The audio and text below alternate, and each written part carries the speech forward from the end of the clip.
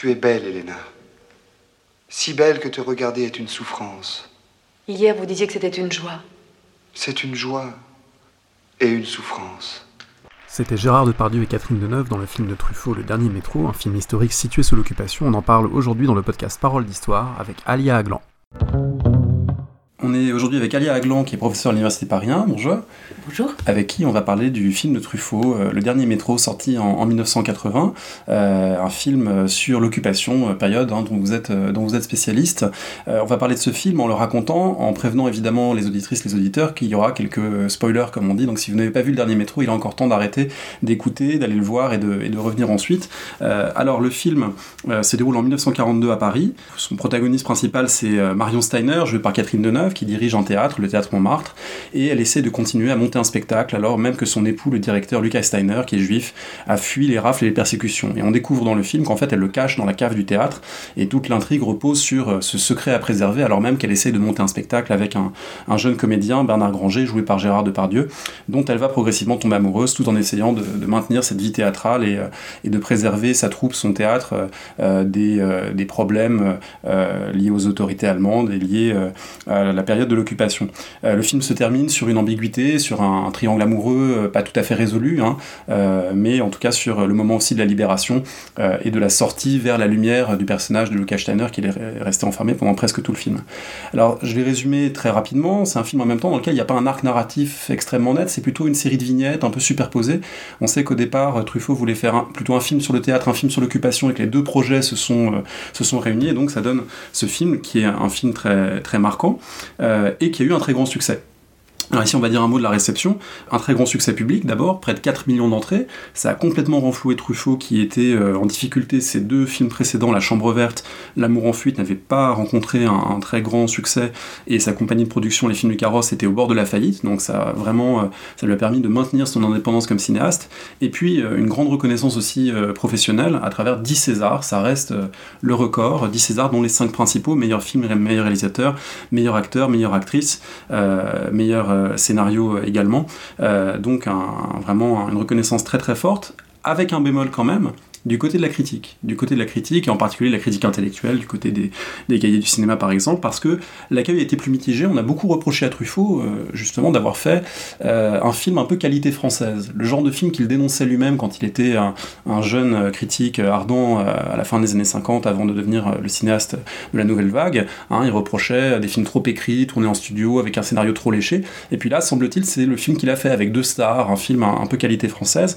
donc on considère qu'il s'est presque renié à travers ce film, en tout cas certains critiques le pensent, c'est pas unanime, quelqu'un comme Jean-Michel Frodon fait vraiment l'éloge de ce film, Antoine Debec également, on s'appuie notamment sur leurs travaux pour préparer ce podcast, la biographie de Truffaut par Antoine Debec, et puis également un article de Jean-Michel Frodon dans le Companion to François Truffaut qui est publié. Alors on va discuter un petit peu de ce film, et peut-être commencer, Alya, par relativiser cette idée d'un film qui serait finalement un film conformiste, un produit formaté. C'est quand même un projet très personnel pour François Truffaut. C'est un projet personnel, et puis je crois qu'il est écrit par notamment Suzanne Chiffrine et Jean-Claude Grimbert. Et Jean-Claude Grimbert a vu ses parents arrêtés, partir en déportation. Donc il y a forcément un peu de sentiments autobiographiques, même si évidemment il n'écrit pas du tout l'histoire de ses parents. Et puis d'autre part, il est tourné dans une période où, d'un point de vue... il y a des convulsions mémorielles, d'un retour du refoulé. Henri Rousseau l'explique très bien dans le syndrome de Vichy. Et on est à la charnière de 2 séquences mémorielles.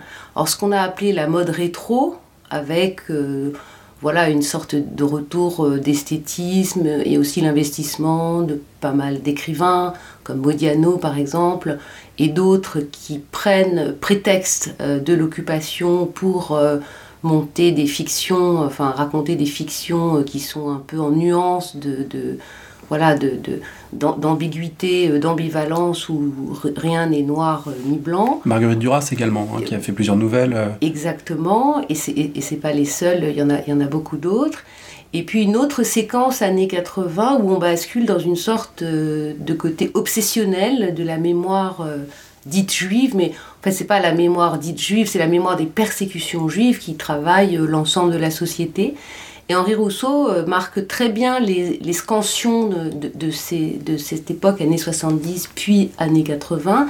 Années 70, c'est la fameuse interview dans l'Express de Darquier de Pellepoix, ancien commissaire général aux questions juives, antisémite virulent, qui est assez malade, vieux, qui est caché en Espagne et qui donne une interview publiée dans l'Express où le titre de l'interview est d'une provocation telle, c'est « À Auschwitz, on n'a gazé que des poux ».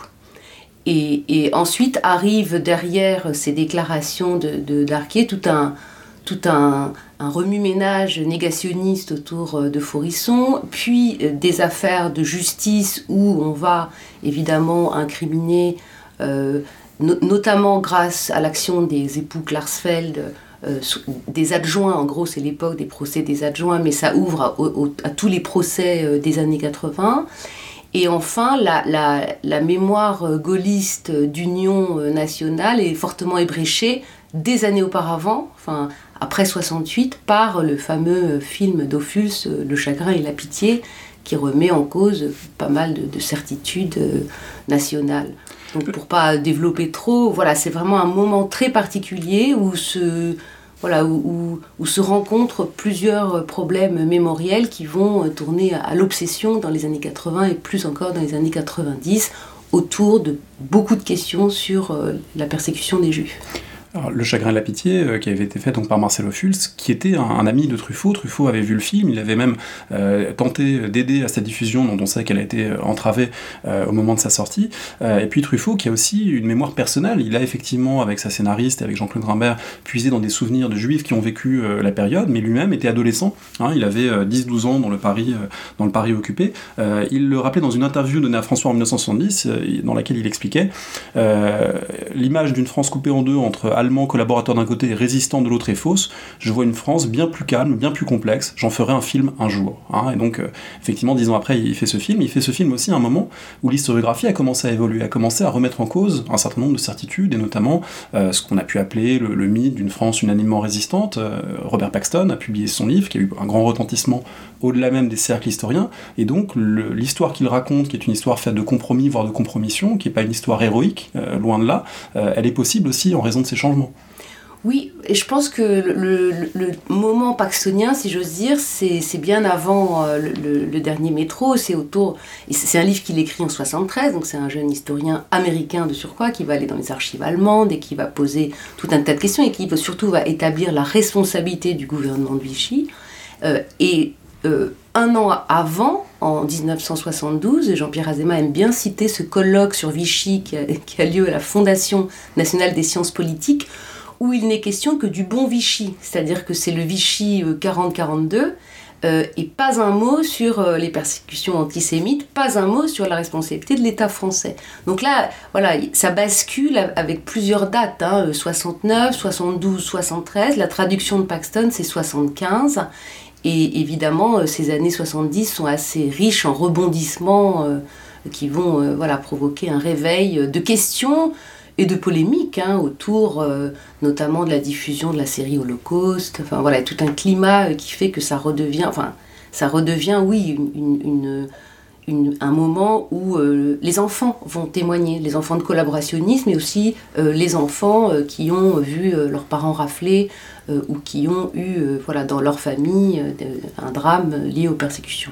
Alors Truffaut n'a pas eu de drame personnel lié aux persécutions, mais il a quand même appris lui aussi tardivement, en 1968, que son père était juif, dont il ne connaissait pas l'identité jusque-là, et ça a sans doute aussi joué dans son rapport à ce film. Dernière chose peut-être qu'il faut citer, ce sont des références cette fois du monde du spectacle et du cinéma, puisque Truffaut était très proche de Jean Renoir, il est d'une certaine façon un de ses héritiers cinématographiques et spirituels, et il avait vu, et il a même contribué à faire publier une pièce de Jean Renoir qui s'appelle Carola et les Cabotins, qui se passe, qui avait été montée en 1957, qui se passe dans la loge d'une actrice sous l'occupation, qui voit défiler cette actrice des Allemands, des Français, et qui justement est dans cet entre-deux un petit peu ambigu. Et puis, autre référence, parce que là on est quand même dans le monde du théâtre, pendant la guerre, c'est le film de Lubitsch, To Be or Not To Be, qui est cité de manière indirecte dans le film. Il y a des références, il y a des clins d'œil. Clairement, pour Truffaut, ce sont des références au Renoir Lubitsch qui ont compté au moment de réfléchir à ce film. Oui, on voit très bien dans la scène où Catherine Deneuve doit se rendre à la Propagandstaffel et d'ailleurs qu'elle croise dans les escaliers qui descend certainement quelqu'un qu'on connaissait dans le film comme trafiquante de marché noir, mais on la connaissait pas comme indique, parce que visiblement si elle descend l'escalier pendant que... Évidemment, et ça rappelle beaucoup les scènes certaines scènes de To Be or Not To Be. Alors le film est un film qui est beaucoup plus sombre que To Be or Not To Be, c'est un film assez nocturne, avec beaucoup de scènes d'enfermement, un sentiment de claustration très fort, évidemment, à travers l'intrigue principale, Lucas Steiner, joué par Heinz Bennett, qui est un acteur exceptionnel. À chaque fois que je revois ce film, je suis vraiment frappé par la dignité de son interprétation, c'est vraiment quelque chose de très fort. Un film donc sur la claustration, un film aussi sur les compromis, sur les choix difficiles des personnages. Faut-il continuer à jouer ? Faut-il continuer à se divertir sous l'occupation ? C'est quelque chose de pas simple pour beaucoup de personnages. Et puis aussi, je dirais, un film sur le secret. Le secret, et beaucoup de personnages qui ont des secrets, 2 personnages homosexuels qui ne veulent pas le révéler ouvertement, le secret du marché noir, l'amour secret aussi que porte Catherine Deneuve au personnage que porte Marion Steiner à Bernard Granger, Catherine Deneuve, Gérard Depardieu dans le film, et puis bien sûr le secret du personnage caché, Lucas Steiner, qu'il ne faut pas révéler. Donc un film qui tourne autour de ces thèmes, qui sont aussi des thèmes très personnels pour Truffaut. Alors, pour commencer peut-être à parler du contenu concret du film, on peut regarder la date à laquelle il est censé se passer. Le film s'ouvre en septembre 1942, alors c'est un choix intéressant de la part de Truffaut, parce que ça permet d'évoquer plusieurs choses et de situer ça aussi à un moment de bascule historique dans cette histoire de l'occupation. Oui, parce que septembre 42, c'est le début des réquisitions, c'est ce qu'on appelle la relève, donc c'est une menace très directe sur tous les jeunes gens, et ce qui pousse certains, évidemment, après l'institution du service du travail obligatoire, donc en février 43, à rejoindre les maquis ou à changer d'identité. Il est aussi beaucoup question d'identité dans alors avec la carte d'identité de Lucas Steiner que Daxia montre à Marion Steiner, avec toutes ces histoires de préparation, de passage de la ligne de démarcation.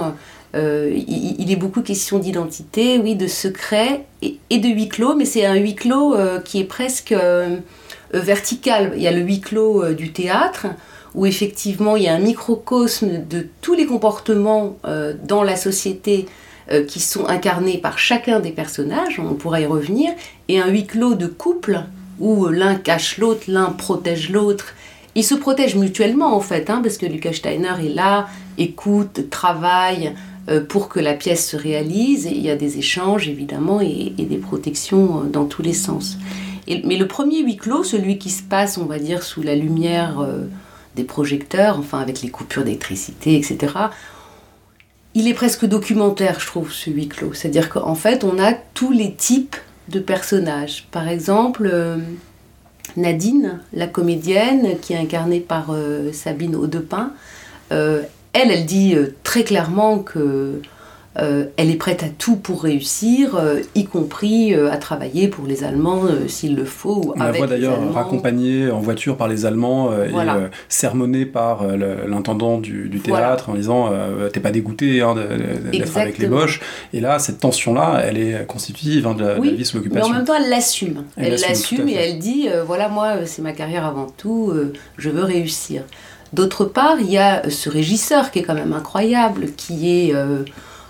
alors lui, il fait des jeux de mots, mais par exemple, quand il montre la canne à pêche, et le jeu de mots de Gaulle, alors ça, c'était un des refrains de l'occupation, surtout qu'il le montre à Daxia. Daxia, le critique littéraire, c'est un personnage composite très intéressant. C'est vrai, on pense à Brasillac, Robert Brasillac, féru de cinéma, qui avait écrit une histoire du cinéma, et qui ne peut pas s'empêcher d'être antisémite. Brasillac l'était férocement, mais pas forcément quand il était critique de cinéma. C'est un mélange aussi d'Axia avec Alain Lobreau, et c'est aussi un genre de DA qui passe son temps, enfin on le découvre à la fin du film, quand il se cache, etc. C'est un mélange de DA, d'Oriot, enfin Bon, de toute façon, Dea meurt tranquillement dans un monastère en Italie, Dorio meurt dans un accident de voiture. Ici, la voix off dit il dit qu'il est passé par Sigmaringen et puis qu'il est mort d'un cancer en Espagne, donc qu'il a cette trajectoire effectivement des collaborationnistes complètement compromis, qui sont allés jusqu'au bout, et on le voit errer dans des ruines. Effectivement, on a l'impression qu'il s'est engagé dans une division SS, et puis Exactement, mais c'est un mélange à la fin de la guerre. Plusieurs personnages sont dans la figure de Daxia. L'odieux chantage qu'il exerce sur Marion Steiner, qui est aussi un chantage, à mon avis, d'ordre amoureux, parce qu'il est fasciné par elle, mais il passe son temps à la piéger, en lui faisant penser que son mari peut revenir et qu'il sera protégé, etc. Et c'est quand il lui propose, par exemple, de divorcer de son mari, c'est une allusion à peine voilée au statut des conjoints d'Arien. Parce que comme conjoint d'Arien, en réalité, Lucas Steiner pouvait être interné à Drancy ou dans les camps parisiens d'Austerlitz, de la rue Bassano, etc. Mais son mariage avec une Arienne était une semi-protection. Pas toujours respectée, mais quand même. Donc cette manière qu'il a de vouloir s'emparer et de Marion et du théâtre, de l'œuvre de Lucas Steiner, dont il passe son temps à dire que c'est extraordinaire, etc. Mais tout ça, évidemment, en fait un personnage complexe.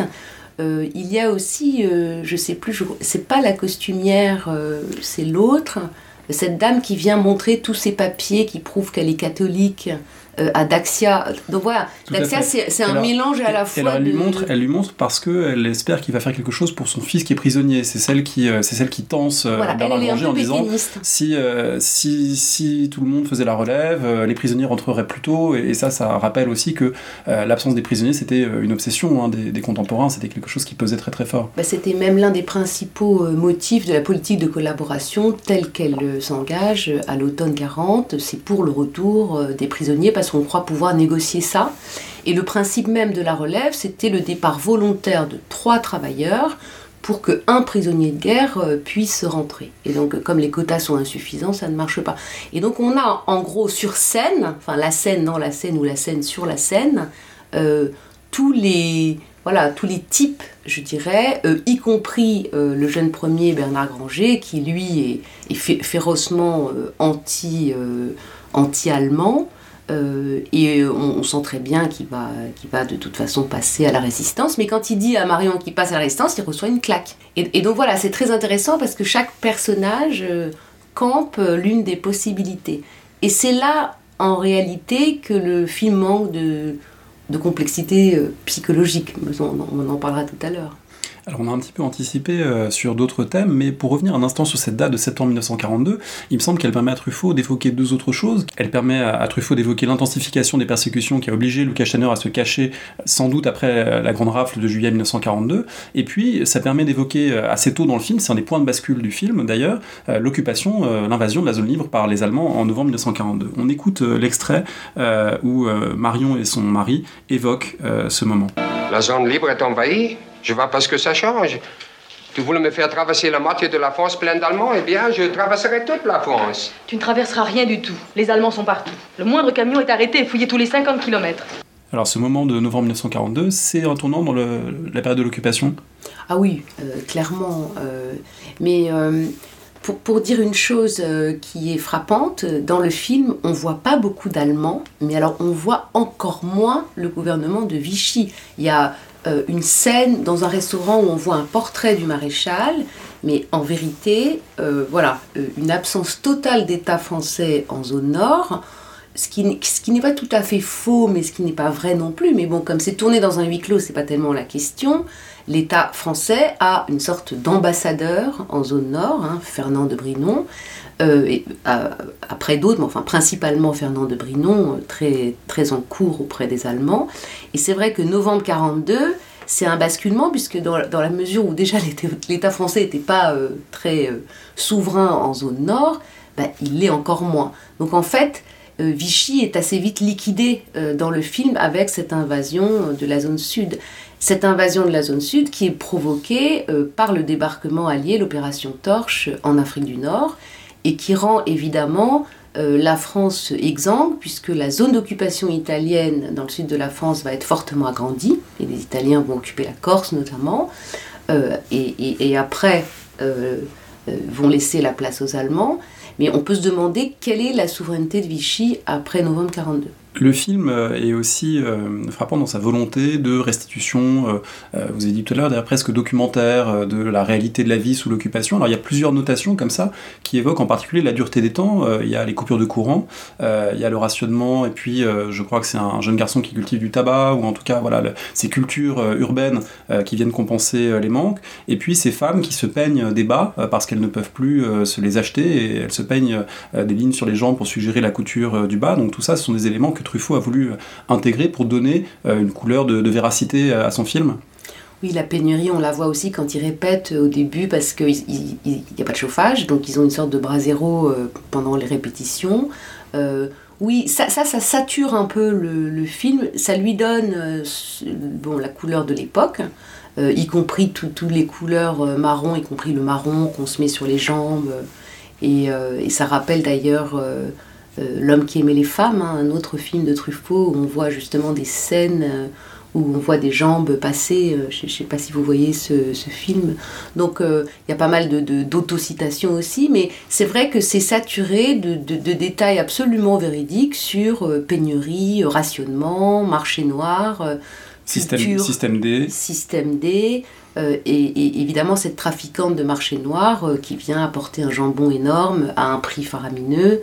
Et évidemment tout ça est très bien vu, très bien restitué. Qui vient d'abord apporter et vendre, et puis dans un deuxième temps qui vient voler, oui. Parce que on se rend compte, et là c'est quand même un des éléments qui montre que on est loin d'une cohésion sociale sous l'occupation. Truffaut veut montrer que entre Français, évidemment il y a des tensions, que c'est pas une société française unanime face aux Allemands, qu'il y a ces vols, qu'il y a ces trafics, qu'il y a quelque chose d'un peu gangréné au fond dans ce qu'il dépeint.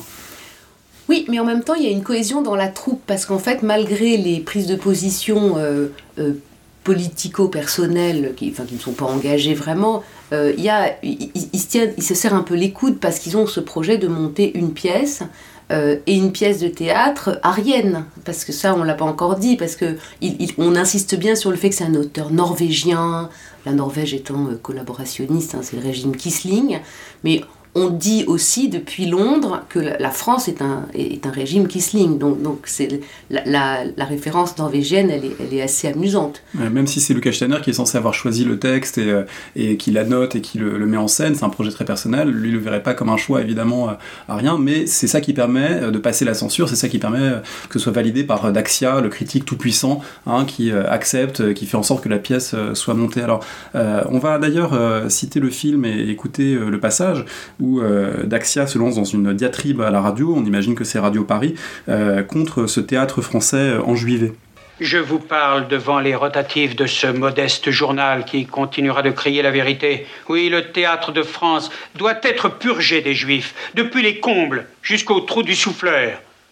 Alors le modeste journal dont il est question, c'est Je suis partout, qui est cité expressément dans le film, qui est effectivement l'un des grands journaux antisémites collaborationnistes de la période. Oui, c'est un journal aussi littéraire d'assez grande qualité qui existe dès avant la guerre, mais qui prend évidemment un tournant ultra-collaborationniste avec des appels à la haine et au meurtre des Juifs, et ce qui vaudra à Brasillac d'être fusillé à la Libération. Pourtant, Brasillac ne faisait pas partie des extrémistes parce qu'il quitte la direction de Je suis partout en 1943, la laissant à d'autres ultras encore plus ultras. Mais ce qui est intéressant dans cette allusion à Je suis partout, c'est que, voilà, je l'ai déjà dit, Daxia, il est composite, là, il prend des accents d'Henriot, de Philippe Henriot, milicien, et qui tenait le verbe haut sur Radio Paris, en duel donc avec la radio de Londres. On a évidemment ce personnage ultra puissant politiquement, qui a des amitiés, et il est lui l'incarnation du collaborationnisme pur et dur, avec toutes les compromissions, y compris les compromissions les plus ultimes. Un personnage de compromission qui est en même temps un critique théâtral à une époque où les salles de théâtre sont pleines, les salles de cinéma sont pleines. C'est comme ça que débute le film, c'est ça qui lui donne presque son titre, puisque le dernier métro, c'est le métro que l'on prend au moment de rentrer chez soi après s'être réchauffé dans une salle de spectacle. Alors ça, c'est aussi un des traits de la vie sous l'occupation que Truffaut restitue. On sait que lui-même, quand il était jeune, adolescent, il a passé beaucoup de temps au cinéma dans les années 41, 42, 43 à Paris. Est-ce qu'effectivement ces salles étaient pleines? Ça a été noté par les historiens, cette intensité de la vie culturelle malgré la période. Oui, parce qu'évidemment, pour les occupants, Paris c'est la ville lumière, et puis c'est vraiment un lieu de villégiature pour les troupes d'occupation. Il y a même une règle qui s'appelle Jeder einmal in Paris, c'est-à-dire que chaque Allemand soldat espère avoir le droit de visiter Paris. Donc ça fait partie de tous les clichés des correspondances des soldats allemands, une fascination pour Paris, avec évidemment ces lieux de vie nocturne, et des soldats allemands, quand ils sont officiers, qui peuvent rentrer après 23h, qui est le couvre-feu officiel.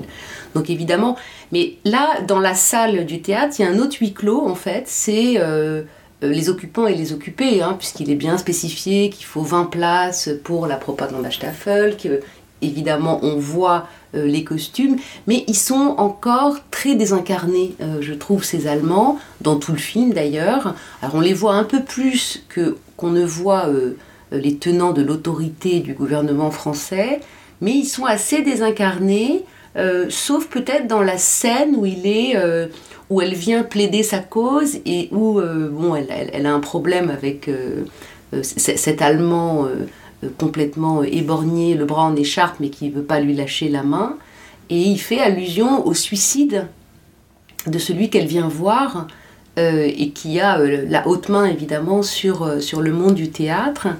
Et là, il y a une allusion, mais je me demande si elle n'est pas un peu anachronique, parce que quand d'abord on dit qu'il est parti sur le front de l'Est, bon ça c'est une sorte de punition pour ses gradés, mais quand on dit qu'il s'est suicidé, on a l'impression qu'on est après le complot du 20 juillet 1944. Or, dans la chronologie, on s'aperçoit que ça n'est pas possible. Donc je ne sais pas si c'est fait exprès ou si c'est une allusion un peu déplacée. Là, il y a un problème chronologique que je n'ai pas réglé. Et puis il y a quelque chose d'un peu inexplicable dans cette scène. Le personnage qui lui serre la main est très énigmatique. C'est raccordé à rien dans le film, mais ça crée en même temps beaucoup de troubles. C'est cinématographiquement efficace, mais du point de vue de l'intrigue, c'est pas entièrement clair. On voit bien ce qu'il lui veut en réalité, la soumettre ou en tous les cas lui faire accepter ce qu'on peut imaginer. On peut tout imaginer d'ailleurs.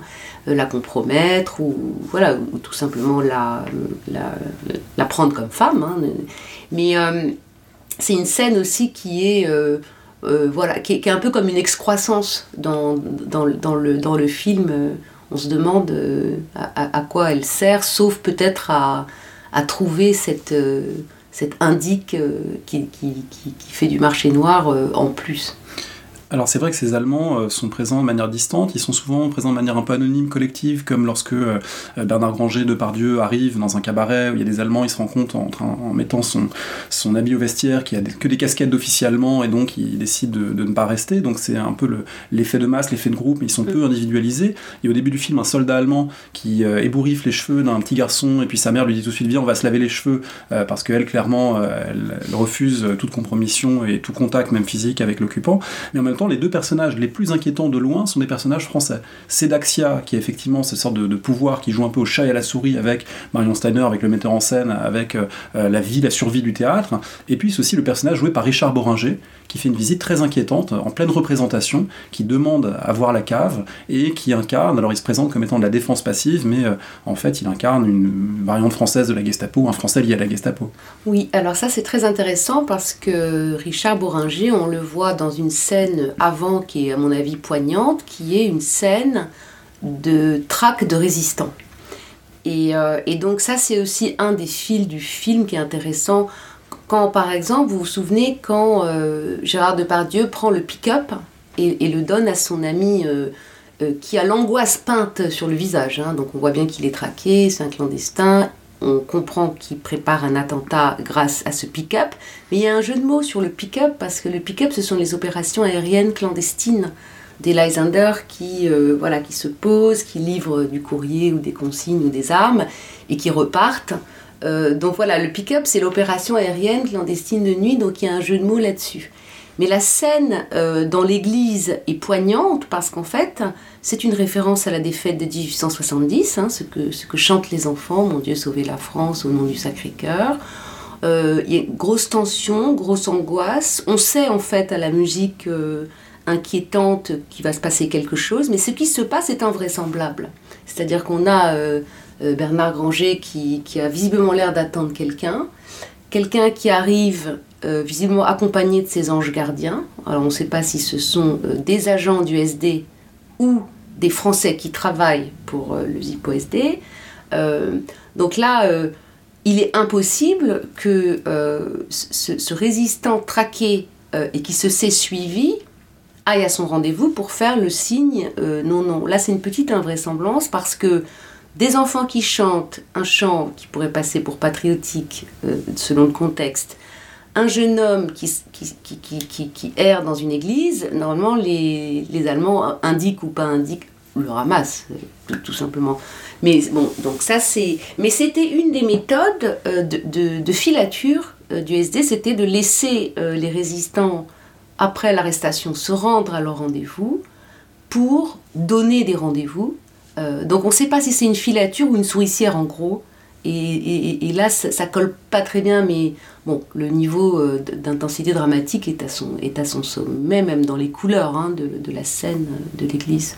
Et puis là, il y a cette scène de visite de la cave du théâtre, on sent le danger évidemment très proche, évité de justesse, mais c'est quand même cette figure-là qui incarne le danger, donc plus que les Allemands, ce sont quand même les Français qui incarnent dans le film le danger, le risque, la menace. Ça correspond à l'historiographie très récente, puisque si on commence à connaître un petit peu mieux la composition des troupes d'occupation, enfin pas seulement les troupes qui sont en opération, mais les troupes qui sont chargées de la répression côté allemand, on sait très bien que ce qu'on appelle globalement la Gestapo, c'est au maximum 2400 fonctionnaires. Donc 2400 fonctionnaires pour tenir ou surveiller ou traquer 40 millions de Français, y compris dans leurs activités les plus clandestines, ça n'est pas possible. Donc on sait que les partis collaborationnistes ont fourni beaucoup d'indicateurs, que d'autres manières d'avoir des indicateurs consistaient tout simplement à arrêter des trafiquants de marché noir et leur proposer un marché, c'est-à-dire ce qu'on appelle retourner, c'est-à-dire que bon, voilà, tu travailles pour nous, sinon tu vas aller croupir ou en prison ou en déportation. Et donc évidemment, il y a un très fort recrutement d'agents français qui travaillent pour les diverses polices allemandes. Mais ça, on commence à assez mieux le connaître. Mais les archives s'ouvrent et on en saura beaucoup plus. Mais voilà, il y a plusieurs motifs. C'est pas seulement idéologique, c'est pas forcément par nazisme qu'on collabore. C'est parce qu'on peut être tenu d'une manière ou d'une autre. À propos de collaboration, et l'un des points sur lesquels l'historiographie a permis évidemment de nuancer quelque chose qui est montré dans le film, c'est le volume des lettres de dénonciation qui arrivent. Marion Steiner dit à son mari qu'il y a 1500 lettres par jour qui arrivent sur le bureau, je ne sais plus de quel organe elle cite, de la police en tout cas. Et bon, Laurent Joly a montré que, même si les calculs sont compliqués, que c'est beaucoup moins, ça reste des volumes importants, mais on est loin de cela. Donc ça faisait partie des idées courantes à l'époque, notamment diffusées par les livres d'Henri Amouroux par exemple. Voilà, on est dans quelque chose où on n'a pas encore toutes les données. Pour revenir un petit peu sur également le collaborationnisme, Truffaut dans le film met en scène beaucoup les discours de l'époque et les discours de persécution. Alors la persécution, on la voit de différentes manières. Il y a ce personnage d'une jeune fille juive qui vient apporter des échantillons de costumes et puis qui dit ensuite qu'elle va au spectacle en cachant son étoile avec son écharpe. Donc ça renvoie à des réalités. On sait par des témoignages que l'étoile n'a pas empêché certaines de vouloir malgré tout vivre et sortir et de la déguiser parfois. Jacques Semelin en parle dans son dernier livre, c'est quelque chose qui existe. Et puis ces persécutions, elles sont rappelées aussi, et les discriminations sont rappelées aussi par différentes références à la propagande. Le personnage de Nadine mentionne le Juif Sus, le film qui était diffusé, et puis on entend aussi, on voit aussi Lucas Steiner écouter la radio et écouter un passage terrifiant à la radio. On l'écoute et on réagit ensuite. Ils sont venus surtout pour profiter et très peu pour travailler, réellement. Or, le mal vient de ce que les Français, dans leur plus grande partie, ne savent pas reconnaître les Juifs. S'ils le savaient, ils se tiendraient sur leur garde. C'est ce qui n'arrive pas. Il y en a qui le portent sur la figure. Mais enfin, pas tous. La question ne se poserait pas, par exemple, si les Juifs avaient la peau bleue. Mais ce n'est pas le cas. Il faut donc qu'on puisse les reconnaître. C'est pourquoi... On dit toujours qu'il vaut mieux entendre ça que d'être sourd. Mais quelquefois, je me demande s'il ne vaudrait pas mieux être sourd qu'entendre ça. Donc Alice Bennett, avec ce jeu tout en retenue, en légère ironie, qui fait le contrepoint à ce discours qu'on vient d'entendre, qui est un discours réel. On entendait effectivement ce type de propos sur Radio Paris et d'autres organes. Donc là, Truffaut évoque ce poids extrêmement fort des représentations antisémites, avec aussi la question de l'apparence. On voit Heinz Bennett à un moment dans le film essayer un faux nez et mettre en scène sa judéité et s'interroger sur l'apparence. Tout ce film est sur la dissimulation, le secret. Qu'est-ce qui fait qu'on est reconnu ou pas reconnu? Et ça, c'est un thème qui est énormément travaillé dans le film.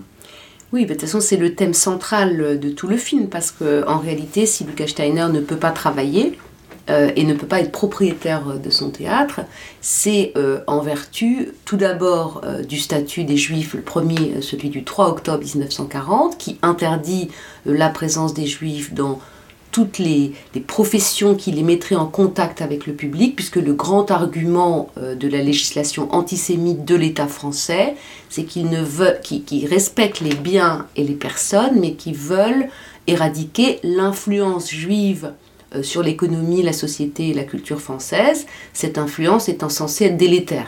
Donc ça, c'est le point de départ du motif. Ensuite, oui, il est tout le temps question de persécution. Quand, par exemple, on parle d'arianisation économique fictive, où on essaye de déstabiliser Marion Steiner en lui disant qu'elle n'est pas propriétaire du théâtre parce que la procédure a été invalidée par les Allemands, et c'est une manière pour Daxia de s'emparer du théâtre, ça on l'a très bien vu. On a évidemment ce port de l'étoile juive qui est imposé en zone nord, mais pas en zone sud.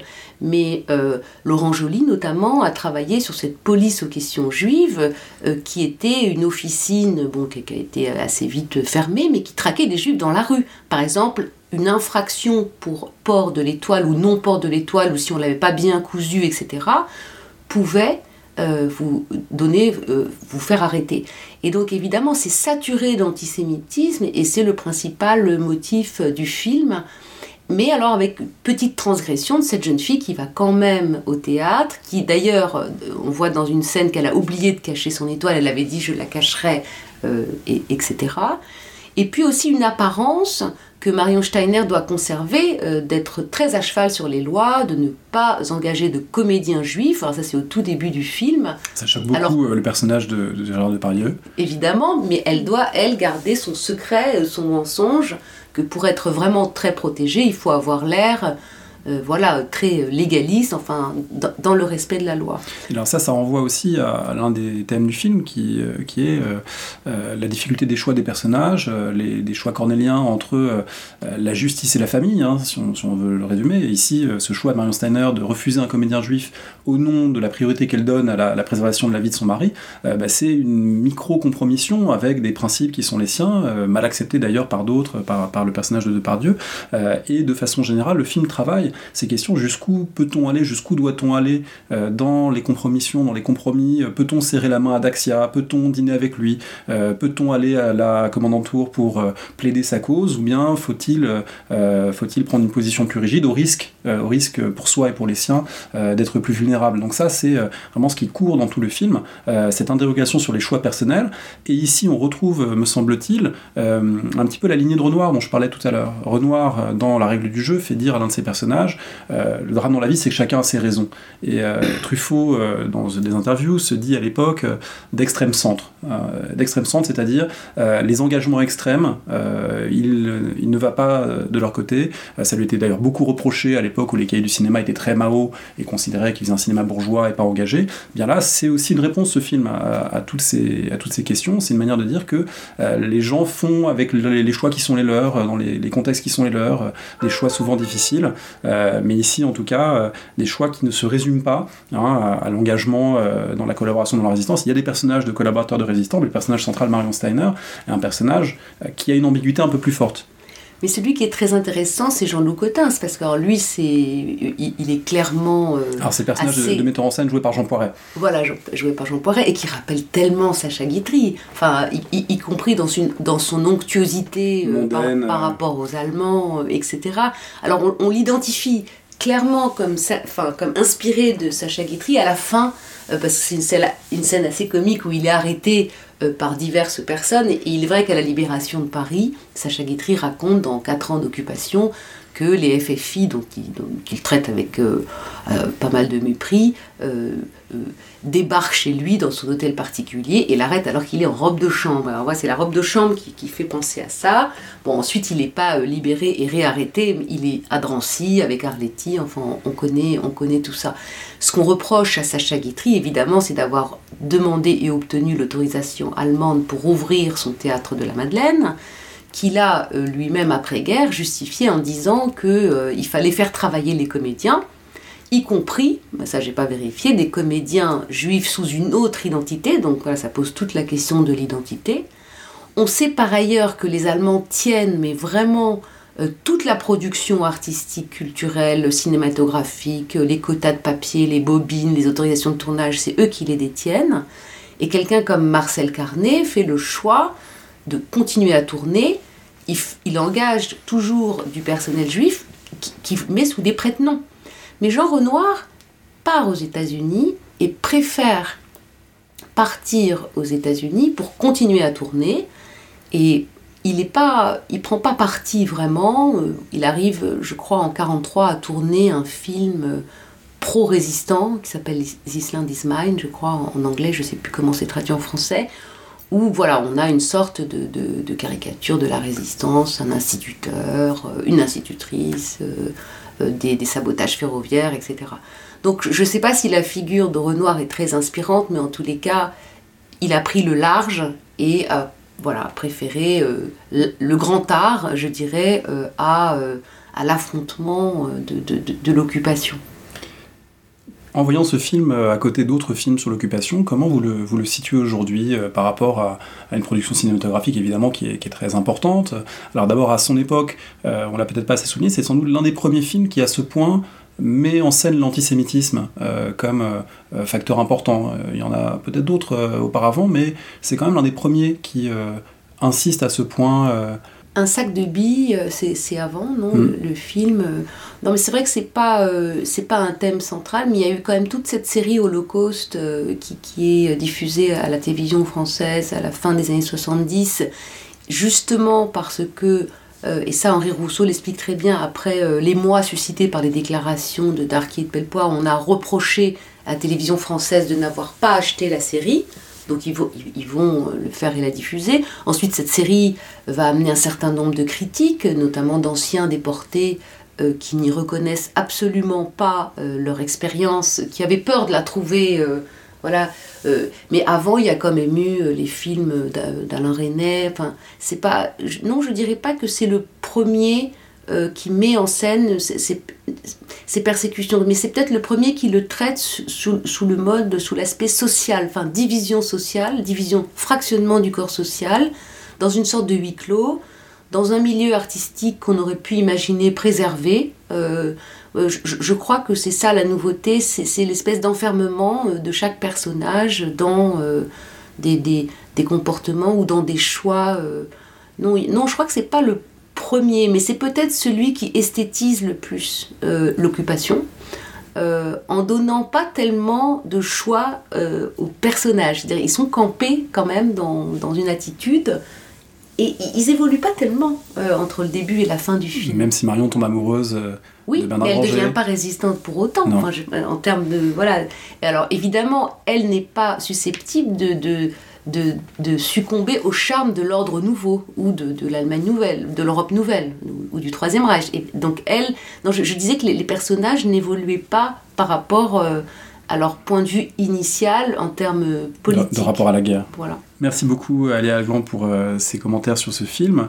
Et puis on va annoncer que le moment venu, on fera sans doute une émission autour de l'Armée des Ombres de Melville, qui est évidemment l'un des grands films sur la résistance. Oui, c'est un des films que j'estime le plus juste dans la restitution de l'atmosphère d'une résistance avec un temps très long, très lent, des lumières grises, bleutées, et voilà tous les dilemmes qui se posent à chaque moment du film. Petite dédicace à Guillaume Pollack, qui nous écoute peut-être, qui viendra en parler à ce micro une fois la thèse terminée sans doute. Merci.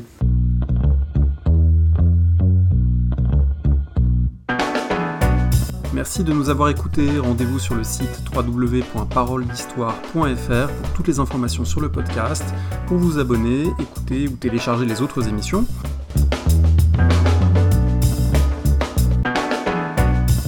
La discussion se poursuit aussi en ligne, notamment sur Twitter. Vous pouvez poser des questions @paroledist et à bientôt pour un prochain épisode.